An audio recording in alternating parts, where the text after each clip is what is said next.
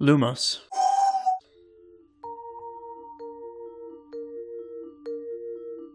Hello, and welcome to this episode of the Harry Podcast, the show where we analyze and discuss each chapter of the Harry Potter series from a literary perspective. I'm David. And I'm Madeline, and today's episode is called Harry Podcast and the Dueling Club. Today we will be discussing Parseltongue, a surprisingly eventful club meeting, and a fresh set of attacks.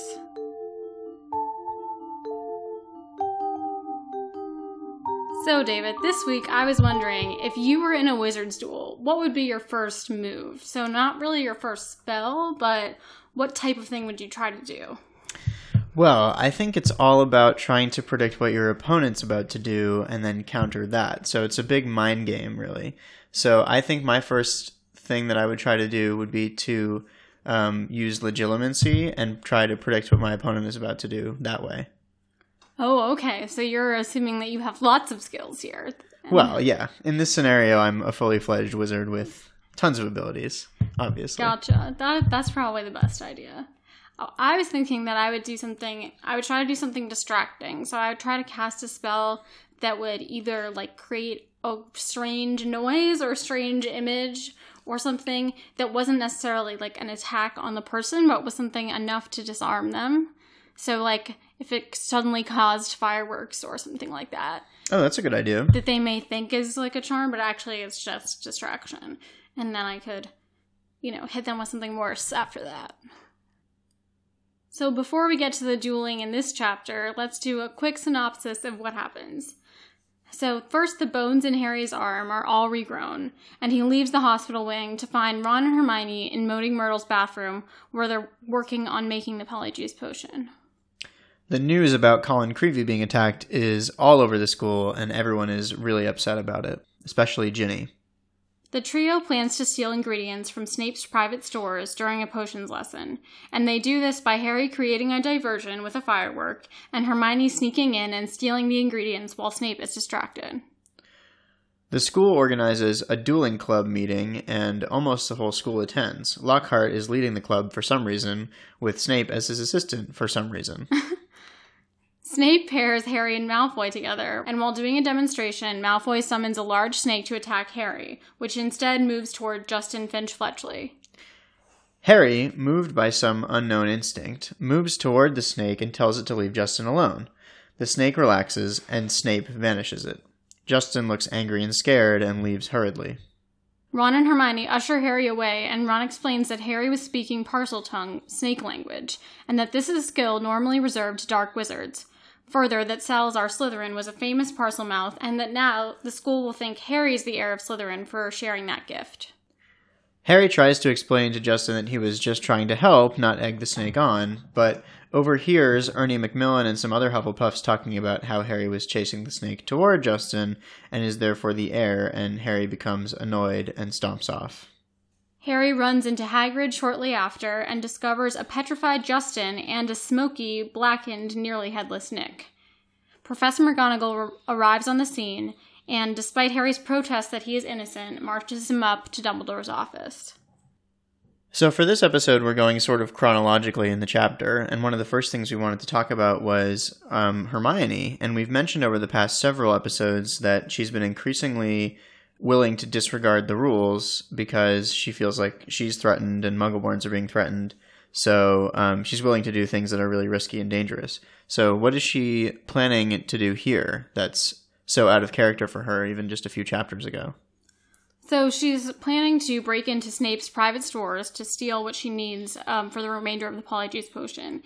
And, we've seen her increasingly break more and more rules, be kind of more risky, but this is something that's not only going against a teacher, but is actually stealing from a teacher, is actually disrupting class, all the stuff that she would never normally do. So we see again that this is, she is doing what she believes is right, and she will basically go to any measure to get that. And also, we should keep in mind, this isn't the kind of thing where if they got caught, they'd get detention or something.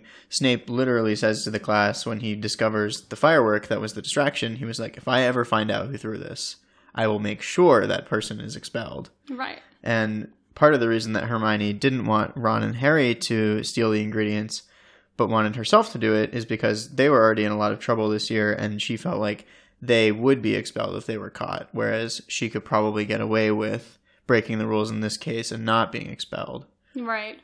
But it's still something that, normally Harry and Ron would be doing the volunteering for, and she would be kind of doing the clever distraction or, right. Something like that. It would probably have been a lot easier. She could have maybe distracted Snape in a different way, but she is really willing to risk even her own expulsion to do this. Yeah, and it's a nice role reversal, too, because as we see, as you said, normally Harry and Ron would be volunteering for the actual crime, and Hermione would be a distraction, whereas now she's not only the mastermind of the whole operation, but Harry and Ron are kind of like, well, do we really want to do that? Mm-hmm. They're hesitating, and she's like, nope, I got a plan. I got it all worked out. Here's what we're going to do. You guys are going to distract them. I'm going to break in and steal the ingredients we need. So she is not only willing to break the rules, she's actively campaigning to get them to go along with her. Mm-hmm. So yeah, it's a big role reversal when we look back at the last book and now this one. She's a completely different person. So now on to the titular dueling club. So why do you think that I'm assuming just the faculty in general, or maybe Lockhart, maybe Snape started the dueling club? I mean, this is a one-time thing, doesn't happen again as far as we know, possibly because it doesn't end up well, but it's kind of a strange, plot insertion, which I'm not sure exactly why in world they would start the dueling club. Yeah, it's interesting because you would think that a school like Hogwarts would sort of encourage things like this, that they would have a dueling club, to teach kids that skill of dueling, which it turns out is pretty important when there's dark wizards running around. But you're right in the sense that since this never comes up again, it does seem kind of weird and off-putting that it's just there one day and the next day it's gone again. And also, why does Lockhart want to start the club? It could have something to do with his need for attention and fame, but as we've been seeing over and over, he's really incompetent, and there's never a time when that's more publicly on display than when he's trying to demonstrate magic for people. And we just saw that happen in the last chapter. So why would he want to be the leader of a dueling club? What's up with that? I don't know. I mean, it's strange. I think in some ways he's so delusional that we've talked about how he really believes his own lies. And we've just seen in the last chapter that he, again, publicly tries to repair Harry's arm and ends up, taking all the bones out. So I don't really know why he continues to, right after another, subject himself to these public displays of embarrassment, but I think that he either is so delusional or partly wants to be caught or just likes to have attention, even if it's embarrassing attention. I'm not sure. Or likes to be involved with whatever's going on. But it is strange a little bit that he is the leader and that Snape is involved in this. Yeah, so that's another thing too. Why would Snape want to be involved in this? Snape's obviously an excellent duelist. We see that many times throughout the series. But, why would he volunteer to be Lockhart's assistant? It seems very out of character for him. It does. And one thing I was thinking rereading this chapter is that earlier in the chapter when Harry throws the firework in Snape's class for a distraction, Snape does not see who did it, but he's staring at Harry and he is want to blame Harry for things. So I think that it's possible that he could have been trying to get himself involved so that he can either embarrass or hurt or just punish Harry / the Gryffindors for what happened in that class, or just in general something he likes to do, because he clearly has it planned out that Harry and Malfoy are going to be partners and split up people. So I think that that's something, it's a possibility. Yeah, I think that makes a lot of sense. And the other thing is that a lot of injuries happen at the dueling club, and safety seems really not to be something that anyone thought about when they were preparing for this. I mean, there's no enchantments placed on the Great Hall or on the students' wands to make sure they don't hurt each other. There's no staff standing by to heal injuries or anything if things go wrong. It's just every man for himself. Yeah, total free for all. And you have to wonder, like, did everyone sign off on this plan, or was it just something Lockhart, like, was just decided, like, I'm just going to do this and who cares? Right. About safety, you would assume that at least the heads of houses would have had to sign off or know about it. I mean, it's kind of hard to tell. If it is Dumbledore signing off, it's another one of those confusing decision-making things of Dumbledore's, but it does seem highly unusual that this would happen, because the only times we see something similar to this is when Dumbledore's army begins, and that is something that obviously the students are organizing and they are doing in secret, and they're practicing, defensive charms, but, like, in theory, dueling with each other. Yeah. And that essentially becomes the dueling club for the Right. school in the 5th year. Yeah. Another interesting thing that happens during the dueling club is that Snape teaches Harry, by accident, basically, what will become his favorite spell, which is the disarming charm, Expelliarmus. Harry uses it, again and again. It's basically his trademark spell, Right. to the point where people recognize him because he's using it. And it turns out that he learned it from watching Snape duel Lockhart. Yeah, this is the first time he sees it, as far as we know. Right? Yeah, this is the first time it's mentioned in the series. And we don't actually see Harry learning this spell, but by 4th year, it's like part of his regular arsenal of spells. Yeah. So he's clearly practiced it a bunch of times, but we can infer that this is the first time that he's seen it used, and that it was actually Snape that taught him that spell, which is kind of funny. It is interesting kind of thinking about the rest of the series and the fact that Snape is the one that teaches him this, which is ultimately, what he uses when he's dueling Voldemort. As we mentioned, we now, in this chapter, get a name for Harry's ability to talk to snakes, which is something that we first saw in Book 1, when Harry is talking to the snake at the zoo before he even knows he's a wizard, as he mentions again in this chapter. So, Parseltongue is a language, and a person who can speak Parseltongue is a Parselmouth. And we learn that it's really rare. Harry doesn't even realize that he's speaking a different language. He thinks it's English, so he said to the snake, leave him alone. And that's what the reader, hears or reads about. But apparently it's not English. It's some sort of maybe hissing snake-like noise.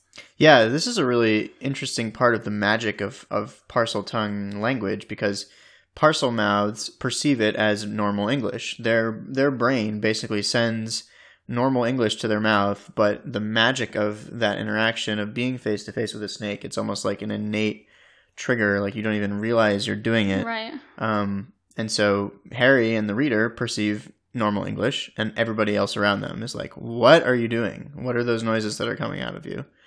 And so that's a really interesting thing from our perspective as readers. We didn't realize anything was wrong either until other characters pointed it out to us. Right. Basically. And Ron and Hermione are kind of freaked out, we see in this. I mean, they're staring at him and they're sort of like, why didn't you tell us? And Harry explains he didn't even know it was a thing. But they're kind of freaked out. I mean, they obviously trust Harry. They know he's not evil. But they're saying, for all we know, you could be related to Slytherin. You don't really know a lot about your family background.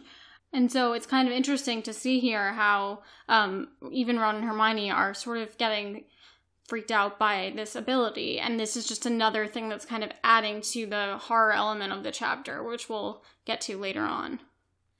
Yeah, so this is basically just like one more thing where it's just like everything points to Harry being the heir of Slytherin, and it's so like, yeah, like you were saying, it's horror elements. It's like Harry's even starting to distrust himself, and we're going to see eventually that the culprit, quote unquote culprit, is someone who doesn't have any recollection of doing anything wrong. Right. And she starts to suspect herself because she has no memory of what she was doing during the attacks. Right. And so, yeah, so that's the horror element of this for now. The other interesting thing is that we might be putting together some clues about what's going on with the monster, which we'll get to a little bit later. But I'd like to point out that now we understand something more about what makes Harry special. And we've seen in this book that Harry is the only one that can hear the monster moving around and talking. Everybody else hears nothing. And so we thought maybe at first it was Harry just hearing voices. Somehow he's connected to this monster. But now we have a clue basically that Harry is the only one with this special gift of Parseltongue. and he hears English where other people hear snake language. So maybe that suggests that the monster is a snake. And we'll get into this a lot more later on in the series, but this is the first time we really learn about what Parseltongue is, and it's a clue much later on that Harry and Voldemort have a much stronger connection than just the presence of Harry's scar. So next we have the actual attack. And this is the third attack so far in this book, and it's now a double attack. The victims were Justin Finch-Fletchley and Nearly Headless Nick, who is a ghost. And this is the first time we've ever seen anything that can affect ghosts in this way, or in any way, really, because they're apart from this world, so they shouldn't really be affected by anything. So we have to ask, as readers, like, what happened, and how could this possibly have affected Nearly Headless Nick? Right. So we know what really happened in a way, which is that Justin sees the monster through Nick, so through the ghost.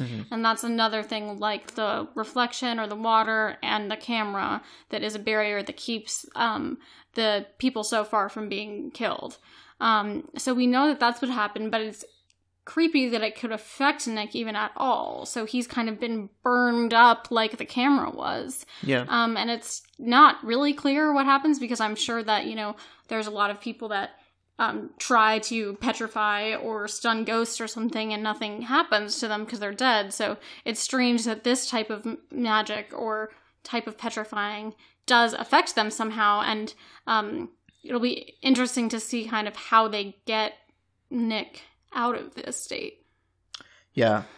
And that leads me into kind of one of the bigger things I wanted to talk about in this chapter, because even though Harry and company haven't really started to unravel this mystery, I think we as readers have a lot of clues about what the monster is, and I wanted to just put that together in a list and sort of see where we're at right now.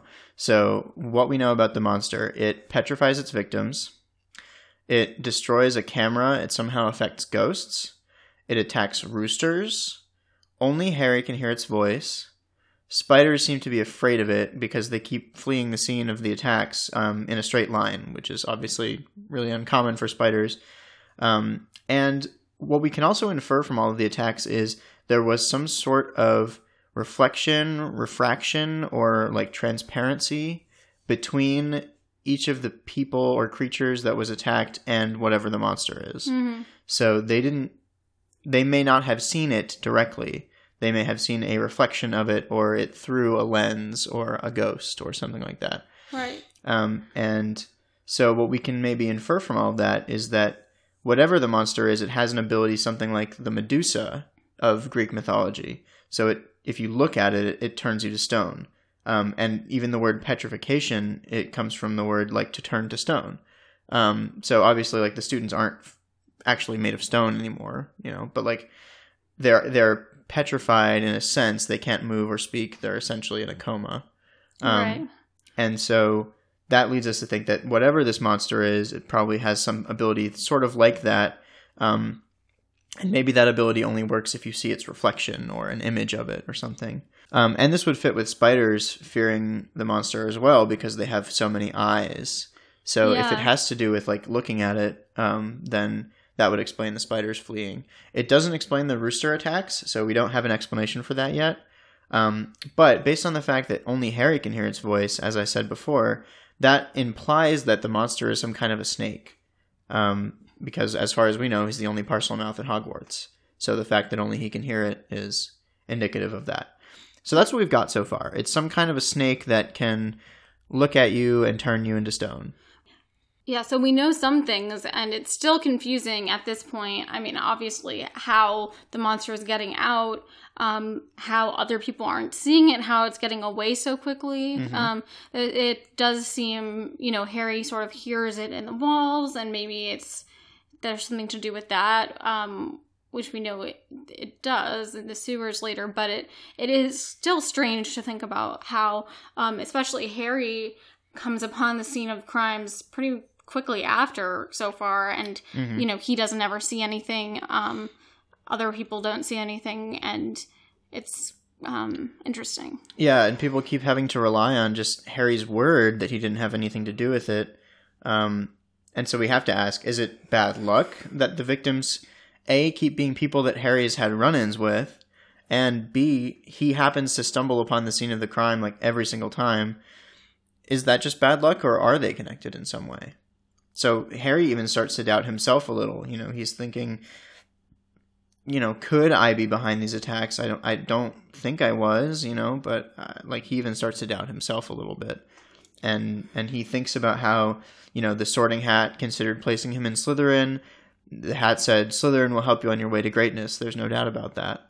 And then Harry, starts to worry somehow that he's toyed with fate by, asking to be in Gryffindor, and that he belongs in Slytherin, and that somehow he's actually the heir. And in a way, he is, because he's got that, part of Voldemort in him. Yeah. Yeah, and Ginny, there's a couple thoughts about why Ginny, even while possessed by Riddle, is going after people in conflict with Harry. It could either be that she, possessed by Riddle, is either trying to get close to Harry, attack Harry, but she knows that she can't, get Harry yet because Riddle wants to get him himself. Is she just trying to be near him, or is it something where because Ginny, the person, cares about Harry, she's trying to somehow attack people that Harry's been in conflict with? Yeah, and that's an interesting question. I think we've been asking that for a few chapters now. And the evidence keeps piling up that there is some connection, whether it's subconscious or whether it's totally just Riddle controlling her, but that there is some link between Harry and these attacks somehow. Right. I like the idea personally that Ginny's subconscious is driving them, at least in part, to attack people that have been in conflict with Harry, but again, we don't have that much evidence for that idea. And another thing that I'm just thinking about too, with the, where does the monster go so quickly, is also thinking about, Ginny, where is she? Is she physically there? Is she in the chamber at this time? Is she, somewhere else but directing the monster through Riddle? I don't know if we know exactly where she physically is during these attacks, but so far she hasn't been, limp at the scene of the crime or nearby, right, or anything that would indicate that she's involved at all. Of course, to throw the reader off, but I think logistically I'm wondering, where she is during the attacks and kind of what happens to her during and after. That's a great question, and it's one we never get an answer to, so we can speculate about that. I guess in my head, it was always a kind of thing where she went down to the chamber, summoned the basilisk out, and then just gave it instructions, and then went back upstairs and pretended like nothing had happened. Mm-hmm. And then the basilisk, it's a very intelligent creature, just goes off, attacks somebody, and then comes back. Right. But I don't know. I mean, all we can do is speculate again. And also another thing is, are Ginny / Riddle intending to petrify and not kill people? Are they purposely getting them into positions or situations where they're going to view the basilisk through a reflection? Is there some motivation there for not wanting to kill people yet? Or is that all coincidence? Is that Ginny's influence? Is Riddle wanting to actually not kill anyone at this point? Because then maybe the school would be closed or something would happen. Mm-hmm. So there's a lot of questions there about those motivations. All great questions, and we don't have any answers, but they're good things to wonder about. And with this attack, basically, we see the book starting to sort of become a horror book. Obviously toned down for a younger audience, but with a lot of the tropes of that genre, and we'll talk about that more as we get towards the end of the book, but I would just like to point out the sort of imagery of this attack where this monster comes out of nowhere, mm-hmm, and it looks at you, and then you're stunned, you're petrified. The idea that it can even attack ghosts, there's something really terrifying about that idea that even in death you can't escape this monster somehow. It is terrifying, and it is toned down for a younger audience, but it's scary reading it now and thinking about it more deeply, about how terrifying it must have been to be there. But Rowling does a really skillful job of making it more lighthearted and toned down by interlacing all these horror moments with comedy moments. Yes. So we have Peeves is the one that discovers Harry at the scene of the crime, and then he brings comic relief to the scene because he's a jokester. Mm-hmm. So he you know, he's like upside down when he sees Harry. And it's this like really funny moment for the reader. And then, you know, after he like panics and calls everybody out to the scene, he's described as like enjoying the chaos. Oh, yeah. And it's a funny moment, even if it is like a terrifying scene. Like Peeves being there brings that relief to the scene that wouldn't have been there otherwise. And so I think this is an example of how good Rowling is at writing for this younger audience. Even though there are these dark moments, they're spliced with these lighter moments to make them more easy to digest for kids. And finally, we just see that at the very end, you know, McGonagall probably wants to defend him, but she knows at this point she can't. There's so much evidence against him that Harry, you know, is kind of resigned to this. He's even doubting himself. So it's just, he's in a really bad position right now. And he ends up going to Dumbledore's office, and that's where the chapter ends. So we're not sure how Dumbledore is going to react, but it's that serious that even McGonagall can't speak to him basically without Dumbledore's consent first.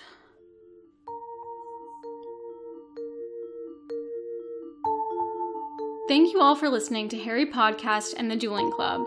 We hope you've enjoyed our discussion of this chapter.